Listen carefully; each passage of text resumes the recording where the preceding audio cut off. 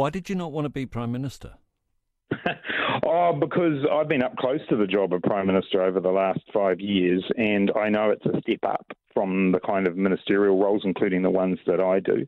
And actually, Tim, I reckon it would have been a bit dishonest of me if I'd gone for it, because it's a job you have to have 100% desire to do. I used to, many years ago, I put myself forward for it, but it's been a long time, and I've had this role of Minister of Finance. I think it's a really critical role, especially with the economic situation we're facing. And so the good news is I didn't have to put myself forward for a job that I didn't have that 100% desire for, because we have Chris Hipkins who wants it and who's going to be very good at it, and I'm here to support him.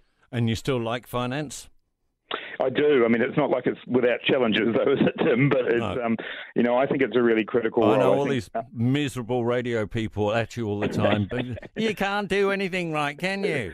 Hopeless. Right at the moment, I think it's really important for New Zealand that we've got someone with some experience. I've been around the block over the last 5 years on these issues.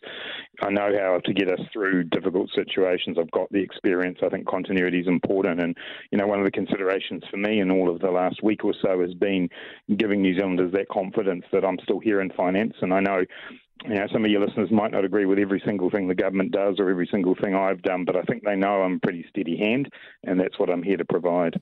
Grateful for your time. Thanks so much, Grant Robertson, Finance Minister at News Talk ZB.